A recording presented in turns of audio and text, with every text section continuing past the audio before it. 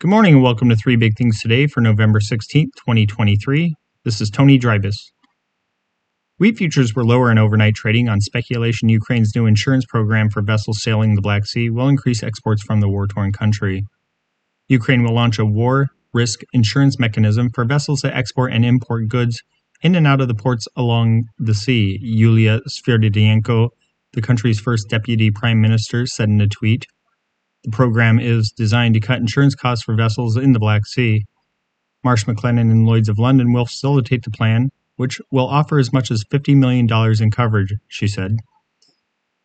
Russia withdrew from the Black Sea Grain Initiative, the agreement that allowed ships carrying agricultural products from Ukraine without the fear of attack, in mid-July.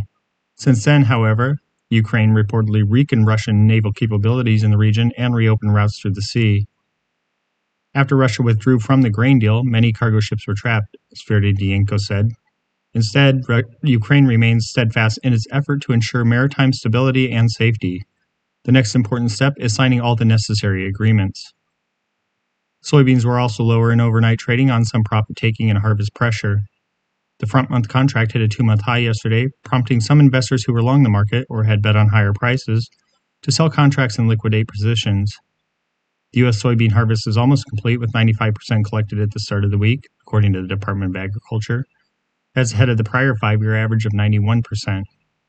88% of the corn crop was in the bin as of Sunday, up from the average of 86%. Wheat futures for December delivery dropped 6 cents to $5.82 a bushel overnight on the Chicago Board of Trade, and Kansas City futures lost 3 cents to $6.45 a bushel. Soybean futures for January delivery fell 7 3/4 cents to $13.77 a bushel.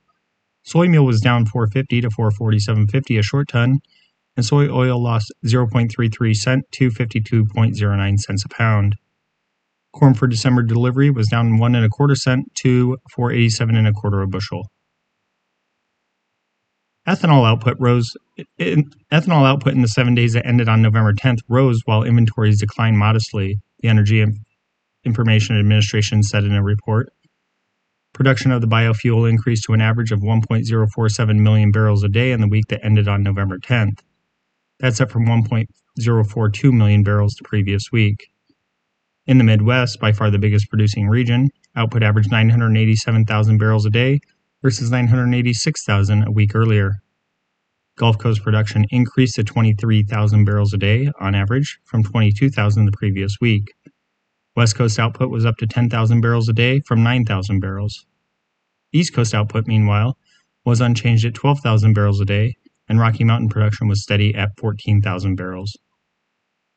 Ethanol inventories fell modestly to 20.954 million barrels in the 7 days that ended on November 10th. That's down from 20.989 million barrels the previous week, the EIA said in its report. Extremely dry weather is raising wildfire risks in several states in the northern Midwest, according to maps from the National Weather Service.